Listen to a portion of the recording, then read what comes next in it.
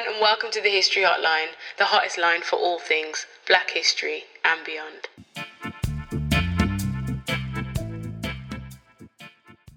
Violence is and will always be necessary to tear away the shreds of myth and absurdity that we've been encased in since we were born. What are you doing? You haven't done a goddamn thing to stop white violence, have you? Have you? Have you? Don't escalate the hostility. Don't escalate the anger. Control your mind. Watch what you're doing. Be aware, totally. It was a 2-week Congress of Intellectuals in London.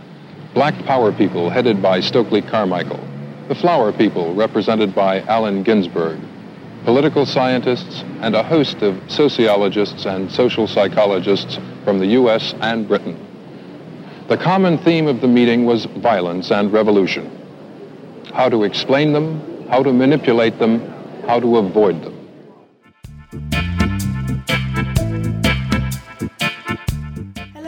And welcome to episode 66 of the History Hotline. My name is Deanna Lincook, and as always I'll be your host today. Today's episode will be thinking about Stokely Carmichael's visit to Britain, where he spoke at the Dialectics of Liberation Congress in 1967. He was the leader of SNCC, one of the prominent leaders in American Black Power movements across the board, for example the Black Panthers as well. And he arrived in London July 1967 as part of an international tour. He made this speech, which the excerpt was taken from, and is widely regarded as a pivotal moment in the turning point of Black Power in Britain.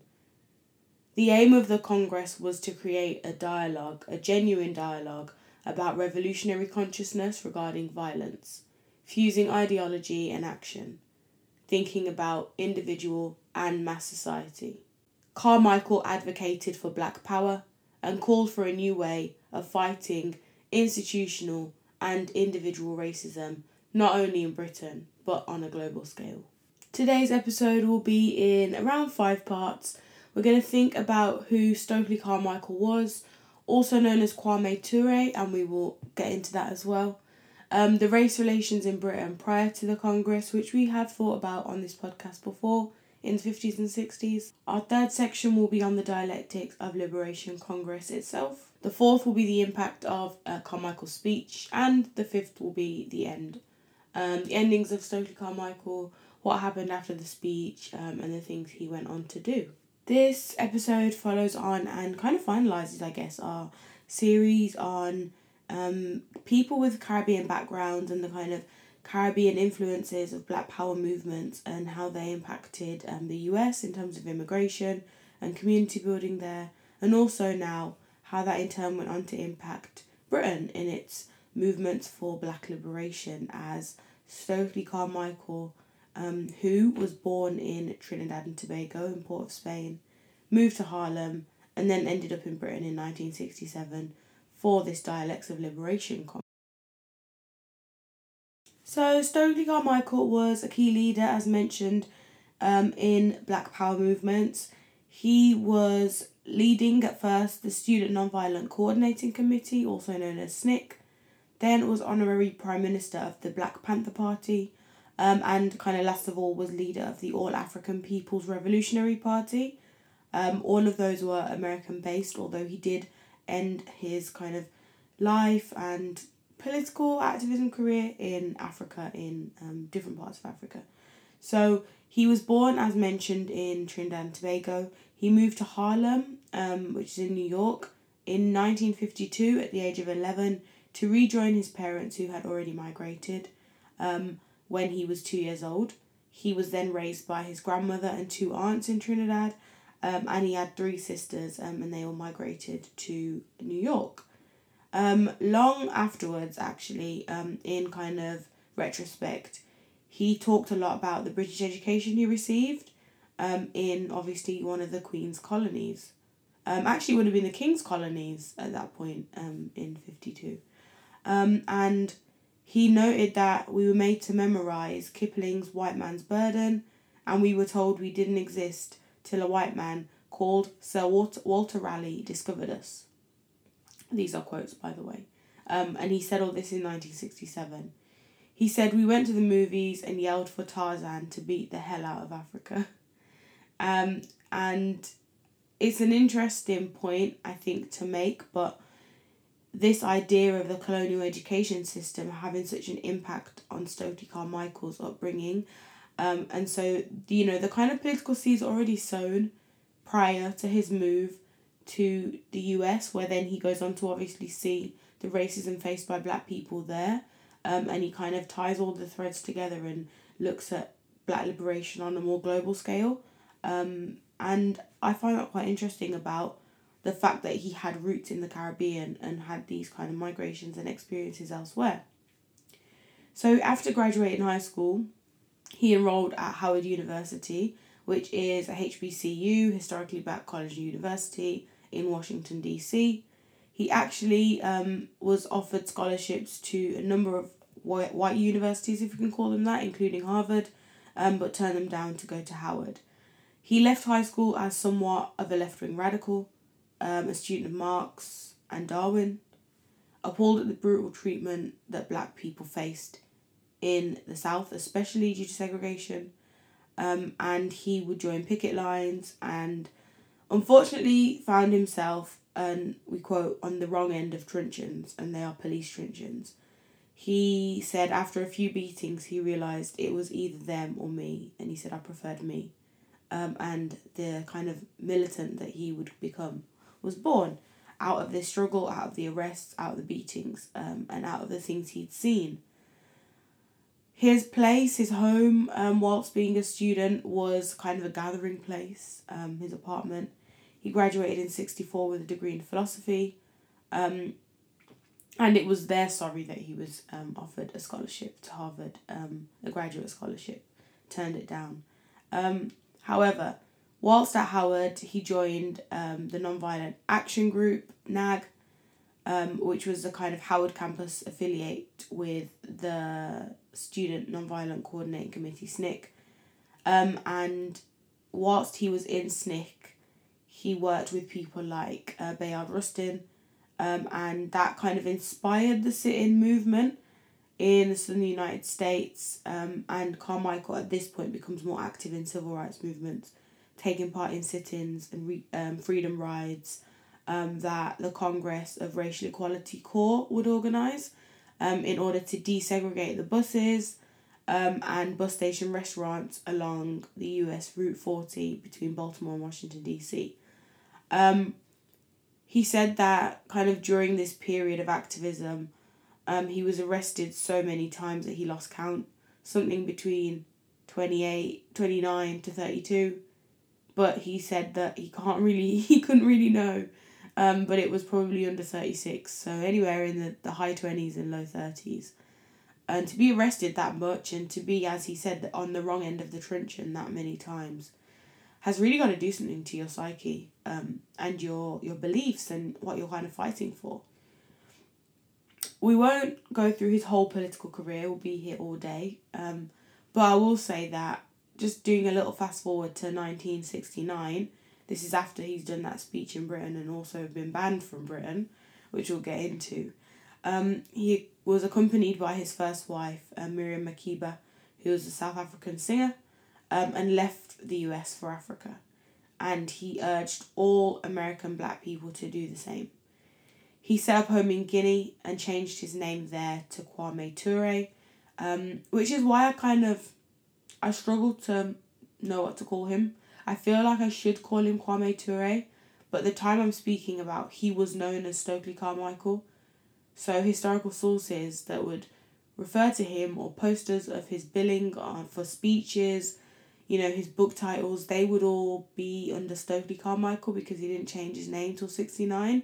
Unlike Malcolm X, who kind of changed his name earlier, and so we don't really ever think of him as Malcolm Little.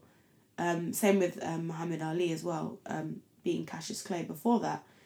We don't with Stokely Carmichael because the name change comes later on in his political career. He's already established a name for himself as Stokely.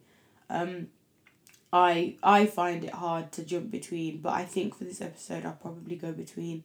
So just to let you know that it's the same person I'm referring to. I think I err on the side of it being more respectful to refer to him as Kwame Ture, as that was his chosen name for important reasons, and they were the fact that I think obviously removing these colonial roots to Trinidad and being Stokely Carmichael, which is obviously quite an anglicised name. He named himself Kwame after Kwame Nkrumah, who was the first leader of an independent Ghana. And the surname Ture comes from Sekou Ture, who was president of Guinea, and the sole leader in the former French Africa that won independence from the French.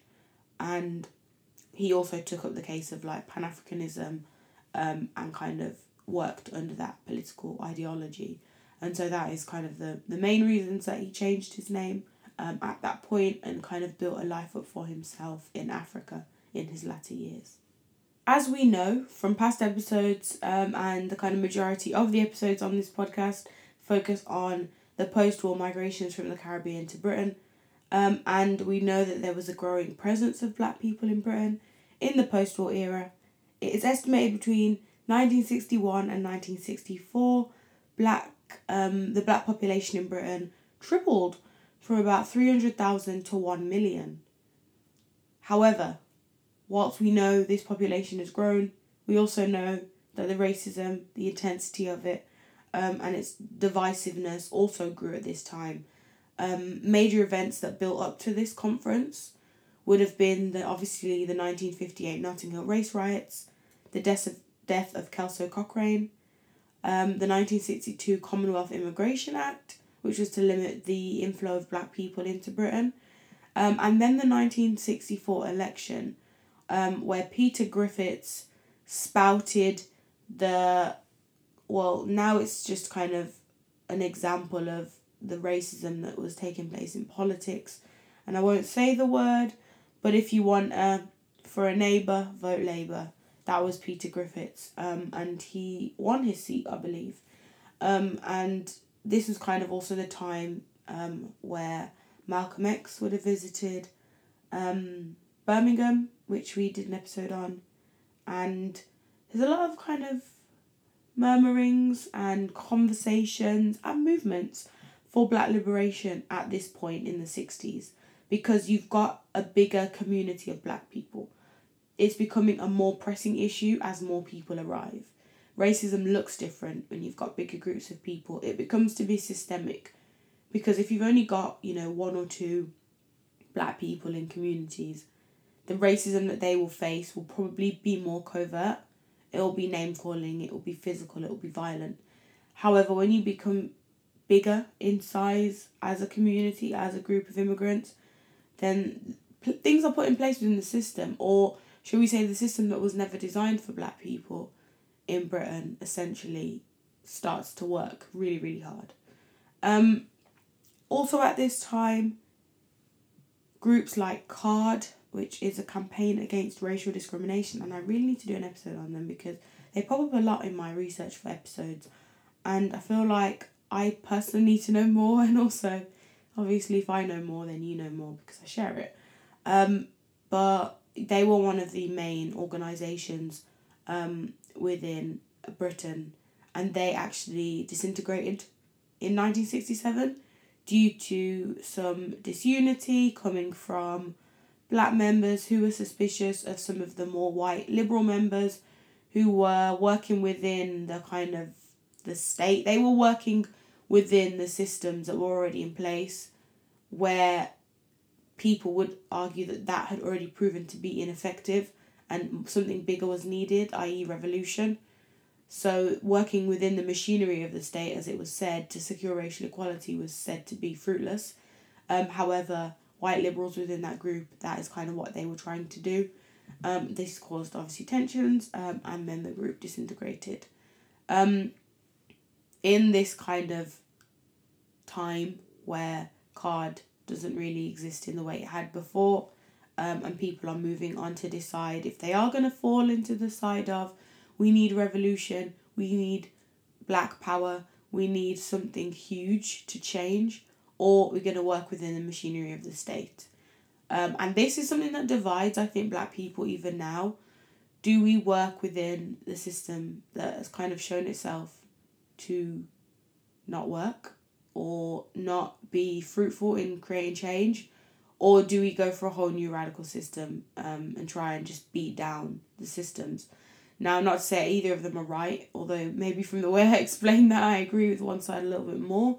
But I will say that there are disparities in Black people, obviously. This is also coming from a show that came out on BBC Two this week called, I think it's We Are Black and British, or something to do with being Black and British. And it was a group of people that were from all walks of life, all Black people. And they were put in a house together, and they all talk about their experiences of being Black in Britain. And it's clear that there are different strands of thought, and it was nice to see the different strands of thought, even though I didn't agree with all of them. I think, speaking to this point of, there were different ways that people saw Black liberation occurring. This is no different now to it being in the 60s. And now on to the Dialectics of Liberation Congress itself. So, Kwame Ture, let's go with that for now, was in London as part of a world tour to promote his new book, Black Power, The Politics of Liberation. And he was invited to talk at this Congress in July 1967. It was quite a unique expression, shall we say, of what should be done politically in regards to the key social issues of the next decade, and I quote. And they were to be discussed by intellectuals, writers, activists, and the like. Stokely Carmichael was one of the most controversial speakers on the roster, and it kind of, the conference speaks to the counterculture of the 1960s. It featured speakers as listed at the start in the clip I shared. R.D. Lang, Herbert Marcuse, and people like Angela Davis were in attendance. I mean, it was a very important conference, shall we say. Angela Davis interestingly said, and this is in her autobiography, that the floor was covered with sawdust and the air reeked heavily of marijuana. So I don't know what this says. Maybe it says more about the 60s or the kind of event that it was. But looking at videos I've seen on it, and I haven't managed to see many, the audience seems to be quite racially mixed, probably in its majority white liberal people, or that's kind of understanding I get from the topics that were on the floor. It was seminar style, so the speaker or presenter would kind of give a lecture style speech, and then there would be a space for question and answers and debate. And the clip you heard at the beginning was Stokely Carmichael defending questions from another speaker, because they were kind of suggesting that he's now this like radical Black man that advocates violence in regards to revolution, and then, you know, saying like, are you really about that life, basically? And he was asking them, like, you didn't ask any of the white people that met out violence in the name of the government or the state or colonization or empire. You didn't ask any of them what they are doing against white violence. But you're asking me what I'm doing about Black violence, which is an interesting rebuttal. Now, he's seen as radical, obviously putting him into the context of the time. That's the label he's given. His vision was essentially to inspire Black people, to inspire revolution, but also to provide a kind of, not listening ear, but just to say, I don't know, I feel like some of the American activists that came to Britain in this time kind of just validated the struggles of Black people in Britain, because the focus in Britain was always on America and how bad it was there. Racism wasn't seen to be the same issue in America as it was in Britain, as it was in America. It wasn't seen to be as bad. So I think some of these leaders that came, especially people like Malcolm X when he came to visit Smethwick, to compare how Black people were treated to how Jewish people were treated in the Holocaust, which I've said isn't necessarily the most fruitful comparison, but it just highlights the fact that what black people were dealing with in Britain was comparable and on a level to what was happening in America and in other parts of the world where people were being oppressed. I think it validates what they're going through, and it kind of wakes up the British state in a way to suggest that, look, like, black people are not happy here. Something must be done about racism. And Stokely Carmichael's ideas and kind of termination, the use of the term black power is kind of his brand of black activism at that point. And it does stoke up conversations in Britain, which is exactly what he intended. Stokely Carmichael, being the powerful orator that he is, was said to have had the audience in the palm of his hand. His vision for empowerment really did inspire many black Brits as an alternative to working within the state. Self-determination and empowerment was advocated for. Carmichael, and this is where his Caribbean background comes in to importance, he centered his speech around white Western civilizations and attacking that in regards to the struggle of the Third World against the oppression of empire and the colonial West, that being kind of European colonial powers. And he kind of speaks a lot about a global struggle, not just limiting it to black liberation in Britain or in the US. It's a global movement for black liberation. And this is what black power means. It's a unification, black. We now see it, I think it's been seen a little bit more negatively, or some people might argue that black is a redundant term now, thinking about the fact that it is technically a social construct, and it describes a group of people at any one time in any one place. However, when we think about the 60s and at that point, you would have been West Indian, or you would have been African American, or you would have been African, or you would have been Jamaican, or Nigerian, to be more specific, within Africa, Ghanaian, wherever. Black unified all these people, rightly or wrongly so. Some would argue that unification was needed because they were fighting the same system and the same oppression, which was racial oppression. So let's all fight that together under one term of black. However, some might argue that the way that this fight needed to be conducted would be different in all kind of iterations of blackness. And so that term would be redundant. And different groups co-opted the term in different ways, excluded quote-unquote black people. And in that term, I'm speaking about people, I guess, with melanated skin of the African diaspora, no matter how far back. The term was also used to exclude. You aren't black enough, or you haven't gone through this struggle of, let's say, having ancestors that were enslaved, so you wouldn't be black, etc., etc. We won't get bogged down with the term, but this is what black power is kind of meaning. Black people need to see themselves as part of a new force. They need to see themselves in relation to liberation struggles around the world of black people. And actually, when I even say black, I kind of mean black, and I don't really like the term, but brown people, Asian people that would have been lighter in skin tone from different parts of the world, but are also fighting this exact same thing of colonial oppression from Europe and the West. Additionally, his roots in Trinidad, as we mentioned, left him with a real resentment for colonial Britain, and this came across in his speech.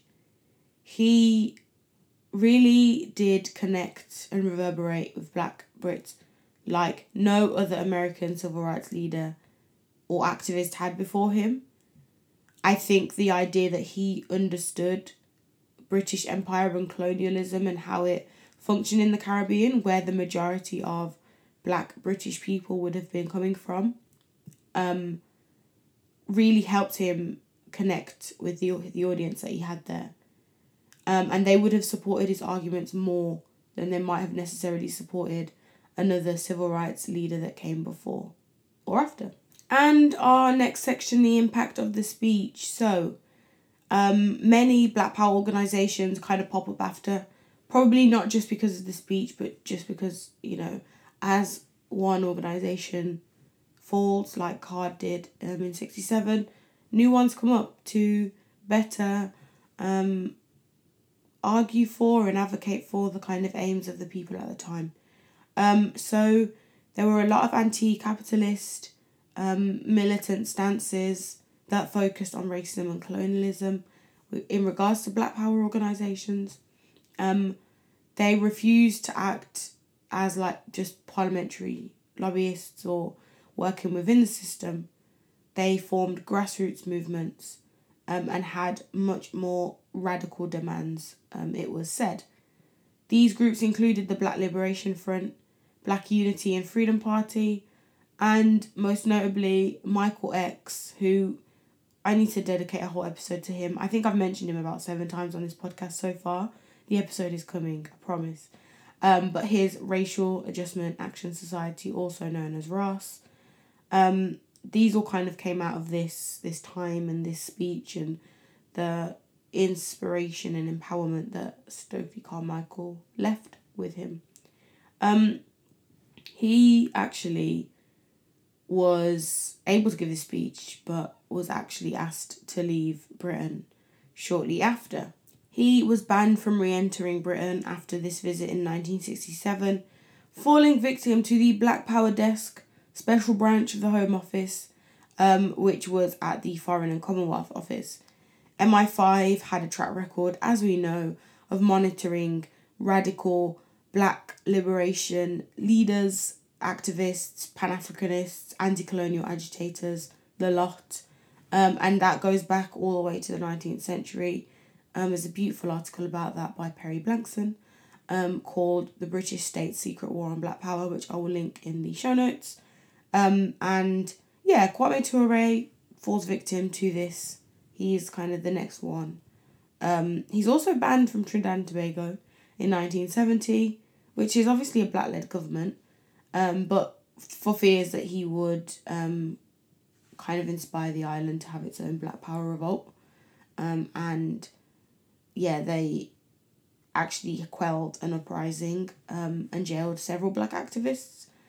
So yeah, Stokely Carmichael does not really speak again in Britain, as he is asked to never re-enter, really. He's banned. He's not allowed for fears of what he will say. And I think banning someone from a whole country when they have literally done nothing wrong by law is very, very interesting to me.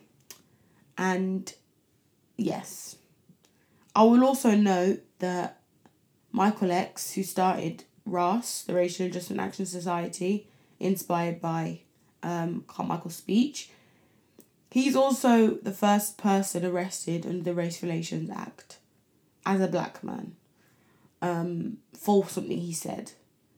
And he said this in a speech that Stokely Carmichael was supposed to give but had obviously been banned in, I think it was Reading in London, in months or years that followed.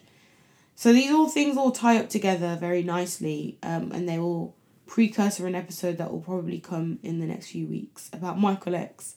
But I just thought it was interesting to note what happens after such a powerful speech like that. He's shut down by this special branch of this special MI5 surveillance Big Brother situation that we have. He's no longer allowed to speak in Britain. He's no longer allowed to even be in Britain. Now, Stokely Carmichael's obviously contributed to the understanding of Black Power in Britain in the 60s after this speech. But, he wasn't the first. And there were people that came before him that might have not used the term Black Power, but their ideologies would have aligned. And so Amy Ashwood Garvey, Claudia Jones was a communist and activist and writer and everything else. And we've spoken about her before. There's an episode on her. If you don't know much about her, go and listen. She's from Trinidad as well. She is banned. She's deported from the US. And Trinidad said they didn't want her. And so she ends up in Britain. And starts the West Indian Gazette. Amy Ashwood Garvey is a widow of Marcus Garvey, so with roots in Jamaica, moves to America with him and ends up in Britain as well. Marcus Garvey also passed away in Britain and finished his life here. and they ran the West Indian Gazette from 58 to 65.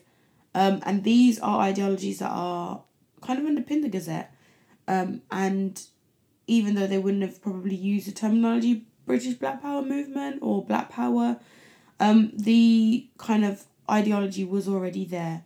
And I think this stems from their experiences with the Caribbean, the US, and the UK. This kind of Caribbean underpinning and experience of colonialism and seeing a majority black population be ruled by white leaders that have literally kind of descended upon the islands and built their way up through enslavement and forced labour. To see that and then go to America and see kind of an iteration of that colonialism from Britain and France and all these other European powers, and then to see what that looks like where black people start moving and migrating into the UK. I think them having that consciousness and that understanding in their own lives, you know, being able to have lived through each of those experiences, I think is so important to this ideology that underpins British Black Power in the 60s. And our final section to end, Kwame Ture, as mentioned, was banned from re-entering Britain in 67. He was also banned from Trinidad in 1970 and ended up in Guinea in Africa. He is said to have, and I quote, lived a life of poverty, although he raised millions of dollars for his party and various other causes.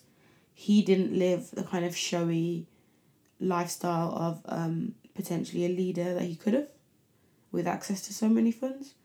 He chose a life of poverty. And his kind of move to Africa and his work around the continent, I kind of think has impacted his legacy in a way that he's not the first name to be called on when we think about Black Power or the Panthers and you know, not necessarily to say he should be, but he's not.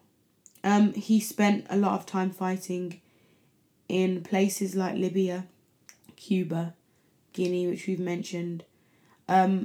He was a Marxist, and that obviously wasn't something that the US was fond of, to put it lightly. Especially because there was a black middle class emerging in the US, which we kind of spoke about in the 1920s, thinking about some of the people moving from the Caribbean into places like Harlem, and New York, and Florida as well, and those wider regions. Black people were actually rising to positions of political power in America, whereas Kwame Ture has said, you know, he doesn't feel like fighting within the machinery that already exists and within the system makes sense. So to see black people going up through this system and being in places of power doesn't really do for him what maybe other people might have thought it was doing. It wasn't giving. So he actually ends up dying of cancer in later life in 1998. And he claimed to have been infected with the disease by the FBI, interestingly. It's one of those things when people say things like that, I would think, oh yeah. But then when you think about these like special branch desks and MI5 are literally having surveillance on Black Power leaders and want them gone, they are banned from their countries, they are taken to this place or not allowed to speak in that place. Sometimes things like that don't seem that far-fetched for me. We can't prove it, it's allegedly, and it was Kwame Ture's claim, and he's allowed to have that. He does die of cancer, as I said, but in terms of kind of getting through that cancer, there was a lot of fundraising done for him to pay for his medical treatment, and even though you could argue that he wasn't so loved as a leader because people thought he was too radical and didn't really agree, there were many leaders of that quote-unquote black establishment that attended a dinner for him in Washington to raise money for him. I don't think it was organised by him, but it was organised for him on his behalf. And so even though, you know, he wasn't the most loved, he's not the most quoted, and he's not the most known leader, I think he's an extremely important one to think about. The kind of opposing side to working within the system, and for what he's done as a man from the Caribbean, understanding, being raised and living in America, and then coming to Britain to share, and then going on to Guinea, to Libya, to Cuba, which obviously is in the Caribbean, but having the kind of understanding of things that were happening in Africa as well. So a very important character, I think, and I think a great way to finish off this US Black History Month. So I hope you've enjoyed the whole series, but especially this episode. And we'll be back on British soil next week, I believe. So thank you so much for listening. Have a great week. Goodbye. Thank you for listening to the History Hotline. If you've enjoyed this episode, please tell a friend to tell a friend. To continue the conversation about Black history, head over to our social media platforms at the History Hotline on Instagram and at the History HL on